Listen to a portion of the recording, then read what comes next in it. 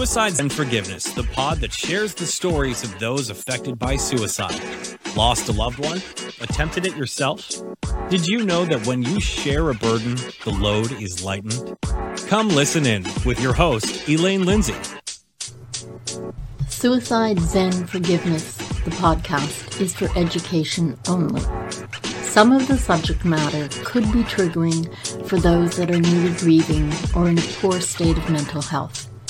Please call your local suicide hotline or mental health office if you need immediate help. Hello there, and it's lovely to be back. It's great to have a new guest today that I quite honestly am really excited to hear. A little bit different today. My guest is someone I haven't really spoken to before. So I only have a very basic outline, and sometimes that's actually the best way to start. So I want to tell you a little bit about my guest. His name is Ernest James. He's a family man, a father, a friend. I hear he has a real heart for people. He's a minister, a mentor, a speaker, and he's dedicated his life to inspiring others and uplifting them. He spreads a message of hope and healing, and I wanted to read you something that he says that I think is really incredible. We must heal ourselves. When we heal ourselves, we heal our families. Our families heal our communities, and our communities heal our world. That to me is incredibly powerful, and it's one of the reasons that I wanted to have Ernest on the show today. So without further ado, welcome. It's good to have you with me, Ernest. Thank you. I'm very excited to be here. So I know that I met you basically through Nathaniel.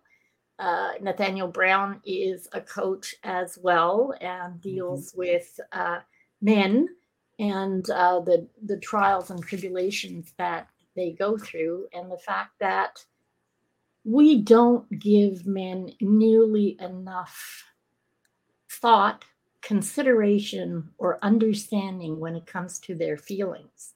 Mm-hmm. You've actually gone in a slightly different direction, and you deal with fatherless children. Fatherless daughters. Fatherless sons too, but I'm a fatherless daughter advocate, and there's a whole story behind that. But yeah. Well, we're here to let you share your story, but as our audience knows, this is Suicides and Forgiveness, and that is usually the bones we build our stories on. So I'm just going to let you take it away, Ernest, and give us a little bit about you and what brought you to your calling.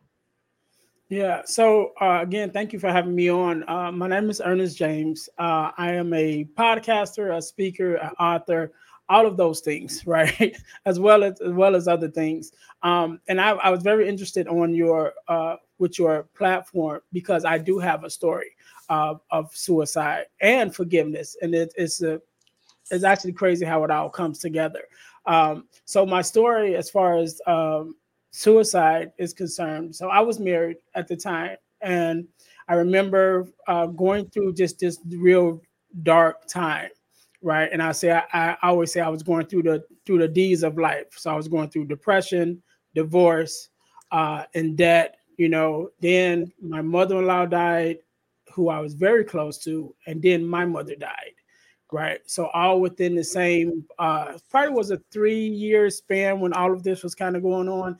And so going through that, I really went into a deeper depression, and so I was at the point where I was like, you know what, I didn't want to be here because I didn't think that things would get any better, And so I was going through that. And one of the things that helped me to get out of that was to change how I was looking at it. Right. Because I was really focused on me. And that's one of the things that I think we deal with when we're dealing with even having suicidal ideations is we focus so much on ourselves and our problems. And a lot of times we can't change it.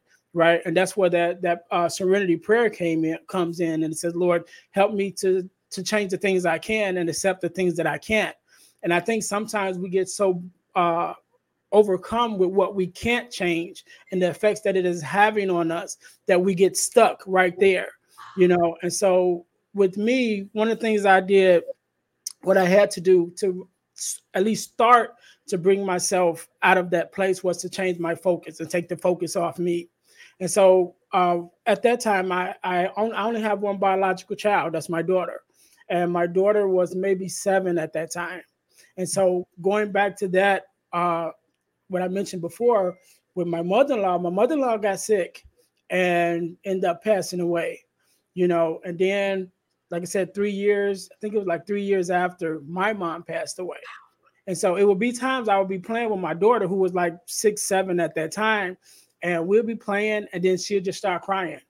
And I'll say, what's wrong? And then she'll say, I miss my grandma's, because now both of her grandmothers was gone, And so when it got to the place where I was at, going through my own depression and thinking like, you know what, I don't think I want to be here anymore because things will be better without me, And so I had to take my focus off me and I put it on my daughter, and I started really thinking about what would happen to her if I'm not here. Because already at that time, she had dealt with 2 major losses with both of her grandmothers gone, and it was other loved ones that we had lost along that same time. So even in her short span of years, of 6, 7 years, she had already lost a lot of people. And then the most important person, because my daughter was a daddy's girl, so it was always me and her wherever we went. It was like she was my shadow. Everybody would say, where's your shadow? Because everywhere I go, she was with me.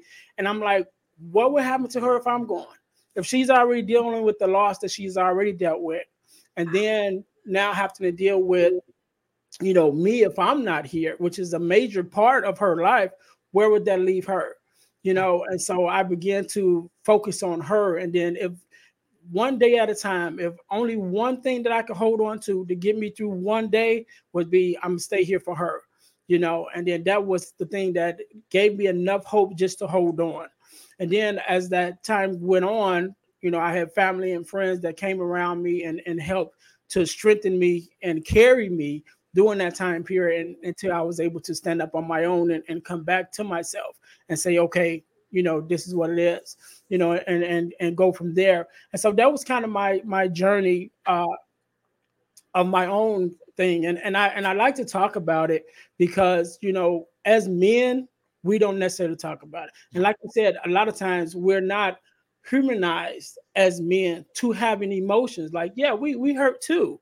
We don't necessarily show it as much, and there's a whole stigma around that. It's like we're afraid to, because we have to put on these capes as fathers, as brothers, as uncles, as leaders, and we never have the chance to take the cape off. And even when we are in closed doors and closed facilities amongst each other, we're afraid to take it off from amongst each other, and so I'm very open about, talking about my experience, and the things that I do, and definitely having conversations with men, especially on a podcast, to be open, to be vulnerable, to talk about the things that men don't usually talk about, because I want us, number one, I want us to normalize it. I want us to normalize the conversation, because I think a lot of times we fall victim, especially when we're in those deep parts of depression and things of that nature, because we don't let it out and we don't share it. There's a person that's right next to you who may have been through that same thing or may be going through that same thing, and they don't feel like there's any hope. But if you guys would just open up and share with each other and be vulnerable with each other, then you can help each other, because you have an understanding of what each other's going through. Absolutely. And so I like to make sure that I talk about it, and I'm open about it. I'm open about my journey. I vocalize it all the time about me going through it, because I want, number one, I want people to know it's normal. It's normal. This is happening to everyday people. It's not some, stigma or whatever it is. Like, no, this is everyday people. And sometimes we just have the wrong mindset about it. Sometimes we have the wrong understanding about it, right? Because even myself, I definitely like to be honest and say, before I went through my season of depression and even thinking about suicide, my thought process was, why would someone do that? Because Yeah. if you did that, you may end your pain, but the pain doesn't stop. It just transfers. So it goes from you to your loved ones that is left over. I'm going to stop you for a second there because, first of all, I think I want to acknowledge, and I want the audience to acknowledge, okay, you've got to give yourself kudos for being so considerate and having so much love for your daughter that you could see outside of you. Because suicide traditionally, it's not that we don't care about the people around us, but we feel, okay, in ending our pain, we are going to make it easier on everybody around us. And more to the point, I think men probably feel it even more than women. But when you're going through things like this, you feel you're the only one in the world that's ever had this problem, that's ever felt this way. And getting past that and understanding that you need to reach out to somebody, that's what we have to get across. Yes. I so applaud you for having the fortitude to understand that you had to get outside of yourself and your needs and consider your daughter and how much this would impact her. And I think, in a way, there's got to be some gratitude for both your mother and your mother-in-law in giving you that insight. Yeah, and it wasn't easy, you know, because again, I was in a dark place.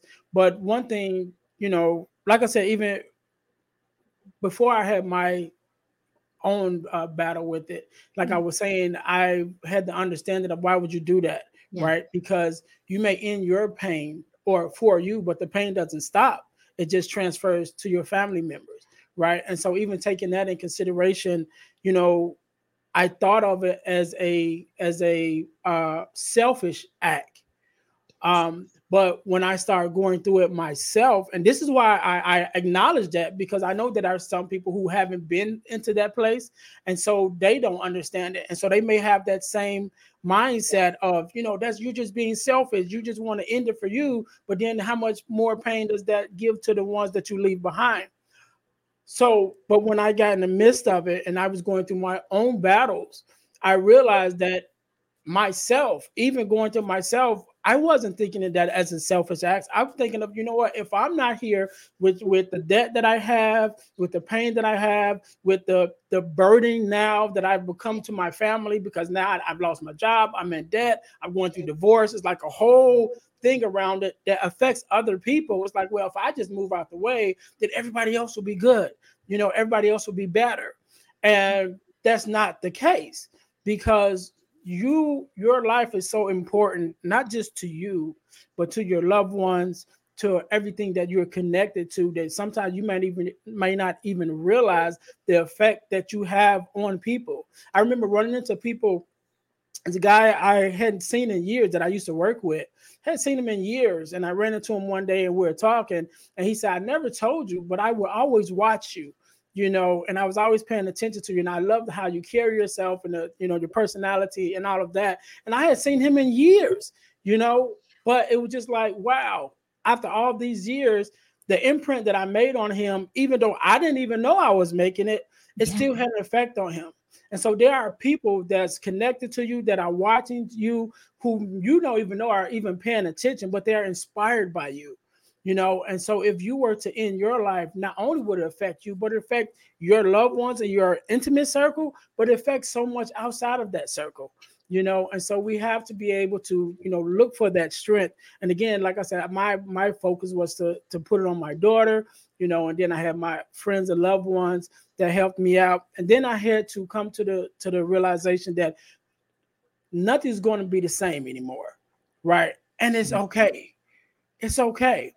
When I was going through after the death of my mother-in-law and my mom, I started doing a bereavement support. And I went to bereavement for myself at first.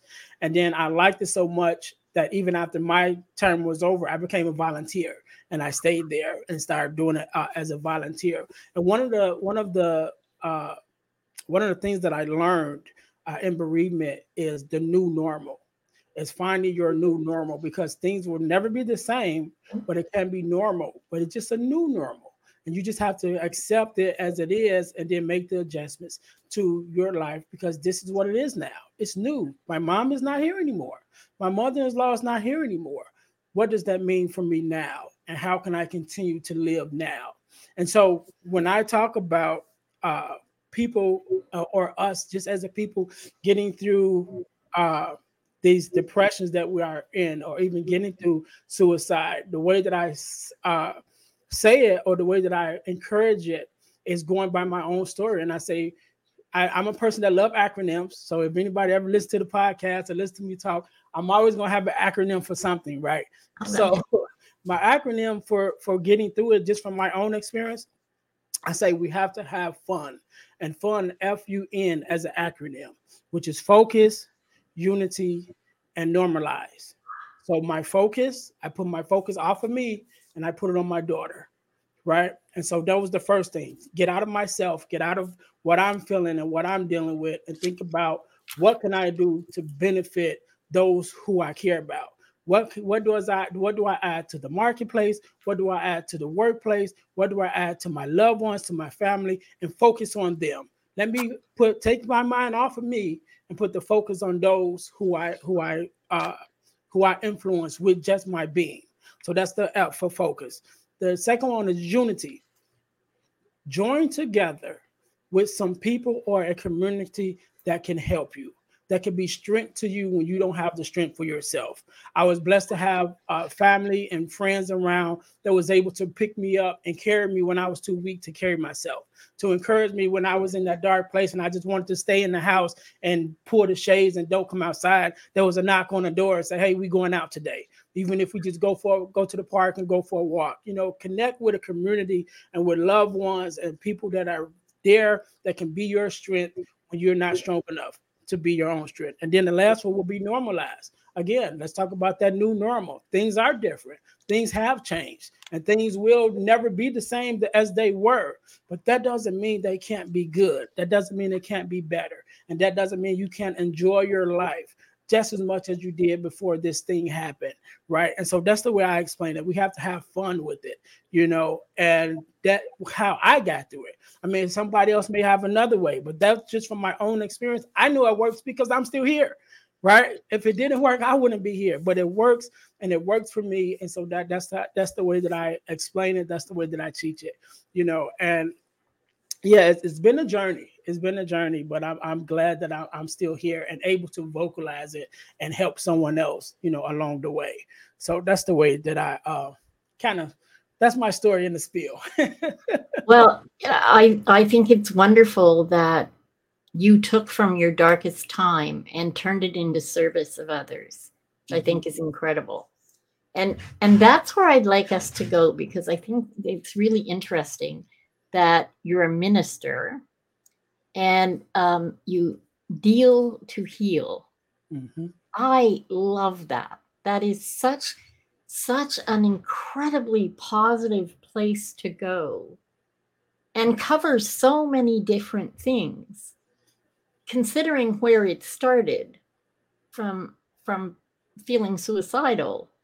I think it's absolutely critical for people to understand that you come from a deep place of knowing. Mm-hmm. And that makes it, for me, even better for you to help people out there, because you've been there. It's an awful lot harder sometimes, especially for men, to go to someone that they're not sure has ever felt that. And because when we're in those deep, dark places, we feel we're the only one that ever felt that. It can be hard to break down that wall. And that's what the silence and the stigma and the shame is all about. And more so for men. But I'm really happy for you to go ahead and talk about your ministry and talk about what you do for fatherless daughters and what that impact is. Yes, yes, yes. So about maybe 2 years ago, I kind of went through um, my own revelation, should I say, or my own journey of self development. So I got to start getting into personal development and beginning to find out, who am I and what do I really represent and what's important to me. And in that journey, I find out a couple of things about myself. And so one of the things that I had already been doing was a male mentoring, as a mentor for young boys.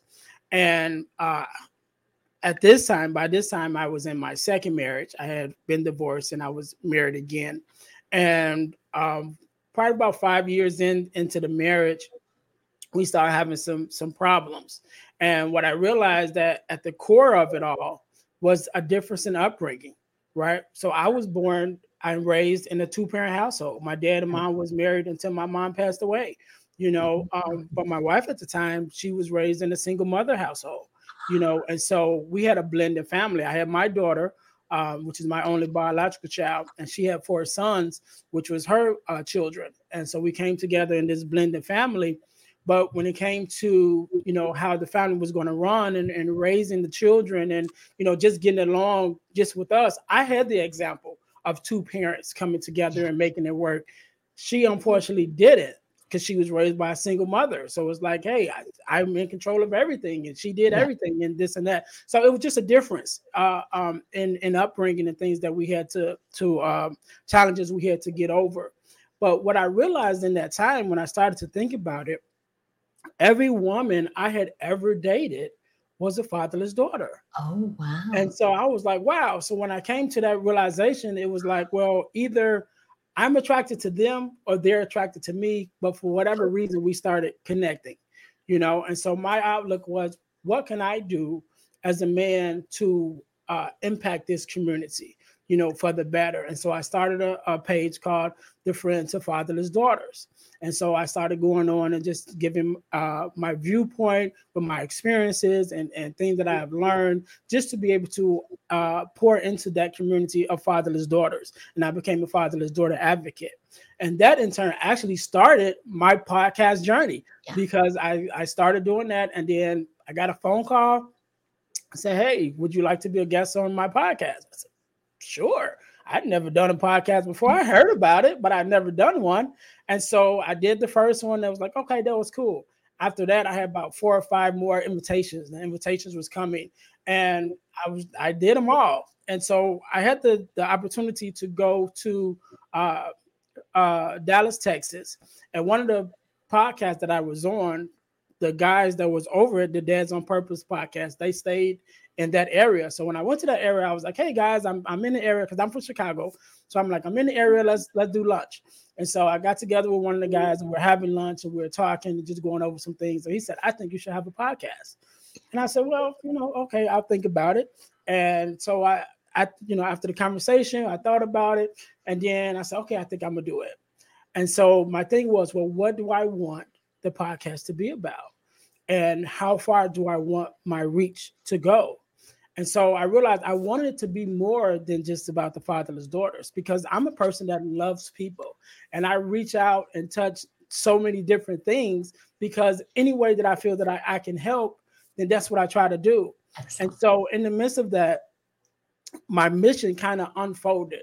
And so my mission is to help people to deal, heal, and fulfill, to deal with your problems, to heal from the pain, and to fulfill your purpose. And so that mission already came. I was already saying it, but I didn't realize, it was just something like a slogan I was just saying. And then when I thought about it, I was like, that's it. That's the core of it. So when I started the podcast, Deal to Heal podcast, that's what I wanted to do. And I say on the podcast, I haven't been through everything, and neither do I want to go through everything. Oh. The things that I haven't been through, I bring in guests and speakers who can talk about those things. And therefore, we're reaching a large array of issues and topics that my listeners may be dealing with to try to bring some healing in that area. And so that's how I started the podcast. That was my journey. And it's interesting when we talk about just everything, and like I mentioned to you when I was even looking at your show itself, because you deal with suicide, but then you also deal with forgiveness. And Yes. so I've been blessed to be a part of a organization called the Forgiveness Mission, right? And what we do, we have free um, virtual workshops on forgiveness. And actually, at the time of recording this, we have one coming up. Our first one is coming up this weekend. So whenever you guys are hearing this, if you look up Forgiveness Mission, we have free virtual workshops every quarter of the year. So whenever you listen to this, either one just passed or one is coming up. So, but the thing with that is, it was birthed out of the young lady who birthed it. It was out of her, in her position where she works. She deals with a lot of statistics, and she came across this one statistic that was showing that in their facility and with the people that she was in charge of dealing with, there was a high rise in suicides. And she was moved by it. And she's like, I want to do something about it. And she connected suicide with forgiveness and being able to forgive. And so she started this mission. And I met her like 3 years after she had started it. And I thought it was great, and I got involved in it. And so that's what we're doing now. We're doing these workshops. And so we focus on we started focus on three things, but we begin to add to it. So we focus on forgiveness of self, forgiveness of others, and forgiveness and health and well-being with yourself. And we're adding some things on, some more things on, but it's a great opportunity. And like I said, just the way that it worked out from, again, with my own journey, then forgiveness, then suicide, and think about what that is and how that affected me, then be able to even take it even farther into forgiveness and start talking about forgiveness. And one of the things that I teach, my part of it that I teach, is forgiveness of self. And again, as a person that loves acronyms, I got an acronym, right? All right. So forgiveness of self, and we look at self as an acronym, and it stands for season of life, emotional state, limited information, and forgiveness overall, right? And so when we talk about forgiveness of self, a lot of times we are holding grudges, as I like to say, against ourselves for some of the decisions that we made in our past, right? Yeah. And I always give the example of the 21-year-old me may have made some decisions that the 46-year-old me is like, yeah, you should have known better. But I didn't know better because I was only 21, And so as the 46-year-old me, how can I forgive myself for some of those decisions that I made, right? So, okay, number one, what was the season of life that I was in? At 21, I'm young and dumb. You know what I mean? I don't know anything. I'm just getting started. So I can recognize that as the 46-year-old me, just like I just didn't know no better. I was just young. So that was a season of life that I was in. I was just in a young season, And so then we deal with the E, which is the emotional state. What emotional state that was I in at the time that I made the decision? And so I talk about the time period that I went through when my mom passed away. Emotionally, I was all over the place. You know what I mean? So I may have made some decisions at that time that now I could be like, oh, I shouldn't have did that. Or maybe I should have thought about that a little differently. But if I recognize emotionally I was out of sync, then I can say, okay, emotionally I wasn't right, so I can forgive myself for that because I wasn't right. So the L stands for limited information. One of the things I talk about is a lot of times we make decisions based off the information that we have, but a lot of times we don't have all the information, right? Yeah. So going back to just me, as you see, I got the brick background. I'm a bricklayer by trade. Right. Wow. And so when I was younger, by the time I was in 8th grade, I pretty knew what I wanted to be. I wanted to be a bricklayer. I didn't know anything about construction or how to get into it, should I say. So when I got out of high school, what did I do? I went to college and started taking construction classes. But I learned years later, about the union, about the apprenticeships, about them paying for you to go to college. And I'm like, I done wasted all this time and money, when I could have just went straight to the union and they would have paid for it and all of that. But I didn't have the information. Right. So the limited information made me make decisions that I thought was good based on the information that I had, but I didn't have all the information. And so the F stands for forgiveness, just in overall forgiveness, by recognizing that at the time that you made those choices, at the time that you made those decisions, you were doing the best that you could. And so just acknowledging at that time I was doing the best that I could in the season of life that I was in the emotional state that I was in, with the information that I had, I was doing the best that I could. And so I could forgive myself for whatever those decisions that maybe now looking back, maybe not wasn't the best decisions, but at that time I was doing the best that I could, and I can forgive myself for that. So that is the 4 steps to self-forgiveness. Wow.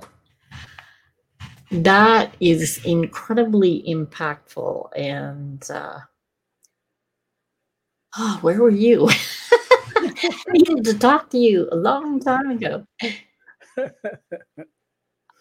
To have such a depth of self-awareness, I think you really have to give yourself kudos for that, because we aren't all as introspective, and often we can't see past our pain, Mm-hmm. and don't have the ability to get where you went.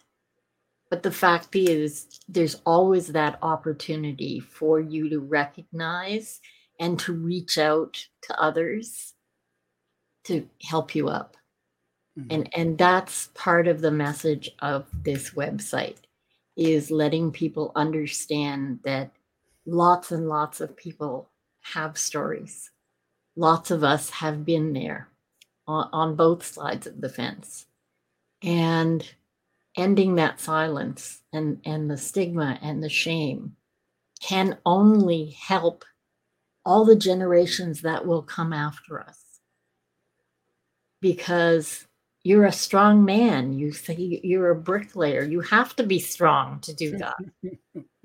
But having feelings and understanding that others have feelings and acknowledging them, that to me is true strength. Yeah. And we need men to understand that it won't make you smaller in others' eyes. It will make you larger, that you can openly acknowledge your emotions and openly acknowledge that, you know, as a human, we don't have all the answers. None of us do. Yeah. And as a man, that's okay too.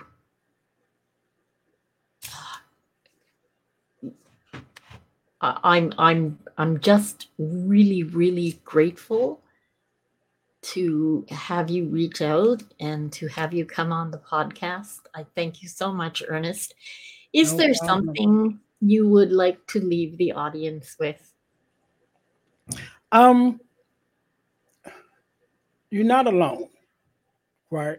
That's the main thing that I wanted to leave, right?